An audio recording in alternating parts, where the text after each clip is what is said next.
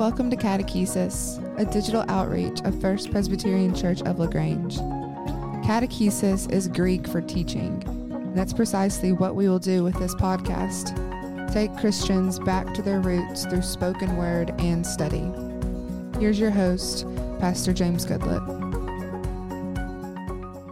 Welcome to Catechesis, a production of Lewis and Broad Media. My name is James Goodlett. I'm one of the pastors here at First Presbyterian Church in LaGrange. We are glad to have you all here, and we're going to dive right into the scripture of this week, which comes from the first chapter of Luke, verses 57 through 80. Now, last time we did this, we gave a brief little introduction to Advent. So if you did not hear that, I would encourage you to listen to last week's episode. But just as a brief recap, Advent is the season of the church year that immediately precedes Christmas time. It's really the beginning of our liturgical calendar year here in the Western Church. And there are 4 Sundays in Advent. And those Sundays mean different things to different churches, different people. Some people look at each Sunday as a Sunday of hope, faith, joy, or peace, or prophets, Bethlehem, shepherds. I mean, there's so many ways you can do it.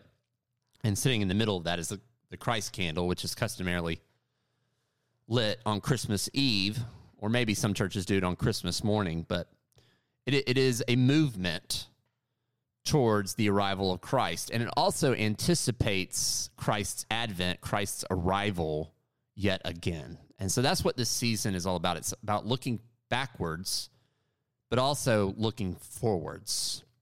And so for the first Sunday of Advent this last week, we lit the candle of hope. And this week, we will be lighting the candle of peace. Peace. I'm going to go on a little bit of a tangent because I believe that when it comes to Scripture and when it comes to interpretation of Scripture and theology, none of that stuff is done in a vacuum. You have to be keenly aware of what's going on in the world. And I have to admit, I once again,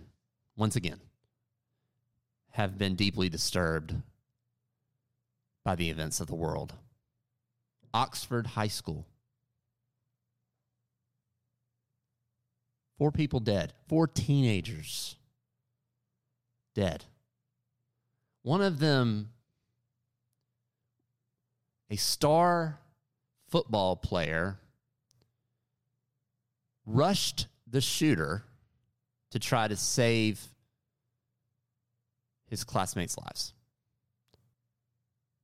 This is the situation, this is the reality in which our children and our children's children are currently living, in which we are all living, and it's not anything new. What made me so sad was when I saw the news, the phrase school shooting, it didn't shock me anymore. That is a depressing reality. We live in a world and in a country where Oxford high schools fall in line with Marjorie Stoneman Douglas, with Sandy Hook, with Columbine. If you were just to simply wiki school shootings, the list, the length of that list is unbelievable. It is stunning. This is the second Sunday of Advent, and it is a Sunday during which we are focusing on peace. Where is peace in that world? Can I ask you that question? Where's peace? And where is peace in the political spectrum? Where is peace in Washington, D.C. from our leadership? All I see are people disagreeing and this is a whole, we could go down this, we could go in this direction for a long, long time. Where's the peace when people like George Floyd, Ahmaud Arbery, Breonna Taylor, on and on and on, when those situations, when people like that are shot and killed? Where is peace? Tell me, where is peace in our world? It is so easy to be jaded and cynical. And I have to admit, and I know I'm coming across this way, probably because that's where I am right now. I'm just going to be real with y'all. I'm cynical. Where is peace? This is what I'm bringing with me to worship this Sunday for this text. Where is peace? Now, I'm not going to leave it there because I do believe in it. Ultimately, Advent centers around this message of light in the darkness. And I think we can concede that there is a lot of darkness, but there is light. And Advent is called to bring attention to that light. And we need that light so terribly. We need it so profoundly. We need that hope. We need that peace. We need Advent to remind us that there is light in the darkness. And so for that, we go to our scripture. And it goes back to the beginning of Luke. So last week, we really focused on the end of Luke, right before Jesus' arrest. And he offered up this apocalyptic take on what it would look like, his second advent, his second coming. But now we go back to the beginning. Luke chapter 1, verses 57 to 80. And what we're actually going to be focusing on this week is not so much the birth of Christ, but the birth of John the Baptist, that wild-eyed, wild-haired, wild-eaten prophet who lived out in the wilderness. We're talking about his birth. And like anything else, you need to know context. Verses 57 through 80, they don't quite capture everything that's going on. So I'm going to rewind just a little bit. And it's actually a very familiar theme, a very familiar story. If you remember, we focused on the birth of Samuel, the prophet, a few weeks ago, and his mother, Hannah. And this story is in many ways very, very similar. John the Baptist's mother, Elizabeth, she's unable to have children. Her husband, a priest named Zechariah, both of them were getting on in years. They were getting up there. So Zechariah goes into the temple one day to offer incense as an offering to the Lord. And when he gets into the temple, Gabriel, the angel, is sitting there, standing there. And Gabriel says to Zechariah, "Do not be afraid. Your wife Elizabeth will bear you a son, and you will name him John. And you will have joy and gladness, and many will rejoice at his birth. He will be great in the sight of the Lord." And then in a way that's very reminiscent of the birth of Samuel, Gabriel says to Zechariah, he must never drink wine or strong drink. Even before his birth, he will be filled with the Holy Spirit. And then Zechariah doubts for a second. He says to Gabriel, whoa, just hold up. How will I know that this is so? I'm old, and my wife's getting old. And Gabriel says, listen, I stand in the presence of God, and I have been sent to speak to you and to bring you this good news. But since you didn't believe me, Gabriel says, you will become mute. You will be unable to speak until the day these things occur. Now, I did ask where peace is for you. Maybe you have a spouse. I can imagine maybe peace for my wife would be if I were rendered unable to speak for quite a long time. That might be peace, folks. There's your peace. But at any rate, Zechariah can't speak. And so then we kind of zoom through the rest of the chapter. There's a brief interlude in the story of John's birth. There's a story about Mary and when she's told that she will be having a child. And then Mary visits Elizabeth and the child, Elizabeth's child, John, leaps in her womb. And it's a lovely passage. I would encourage you to read the whole of the chapter, opening chapter of Luke. It's 80 verses long. But then we zoom forward to the birth of John. And when that happens, at long last, Zechariah's tongue is freed. He's able to speak, and he offers a prophecy. And the prophecy is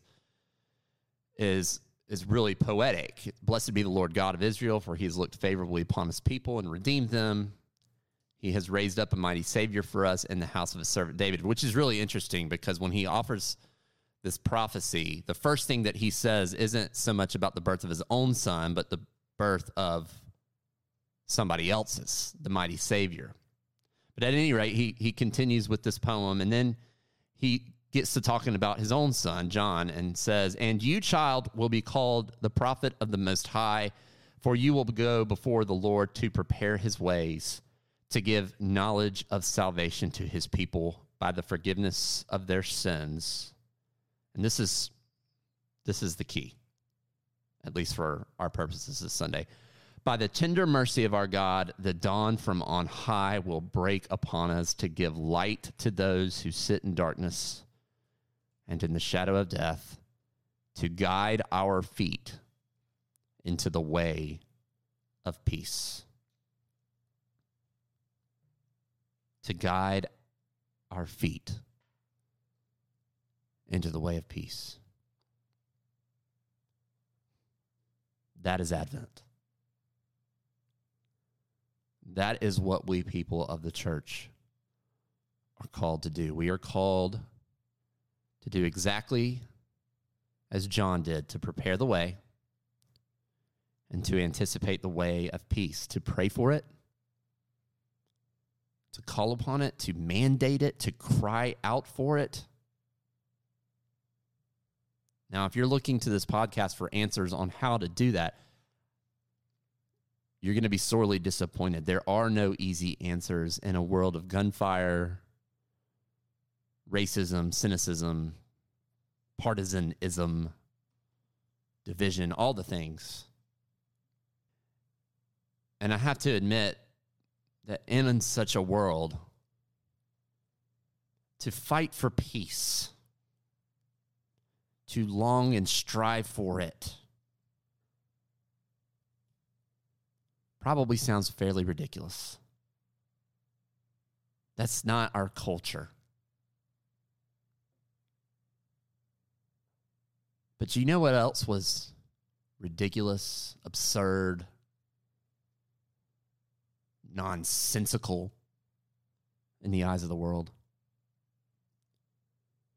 This whole opening chapter of Luke is absolutely nonsensical. The story of Elizabeth, the story of Zechariah, the story of Mary, the story of the births of both John and Jesus. Nonsense. We are a people of nonsense. But it doesn't change how we feel. It doesn't change what we do. It doesn't change what we believe and what we hope for. And so how can you, as people of faith, in your own place, in your homes, in your work, in your families, in your schools, how can you fight for the nonsensical ideals and realities of peace? Because that is exactly what we are called to do during Advent and during the whole of our lives. That is this week's catechesis. If you want to check out previous episodes of this podcast or any of our other podcasts, go to lewisandbroad.org, or you can find us on any social media channel, including Facebook, Twitter, and Instagram. And I hope you all have a hopeful and peace-filled week ahead. Thanks for joining us this week at Catechesis. Be sure to follow along on our websites, lewisandbroad.org and fpclagrange.org. See you next week.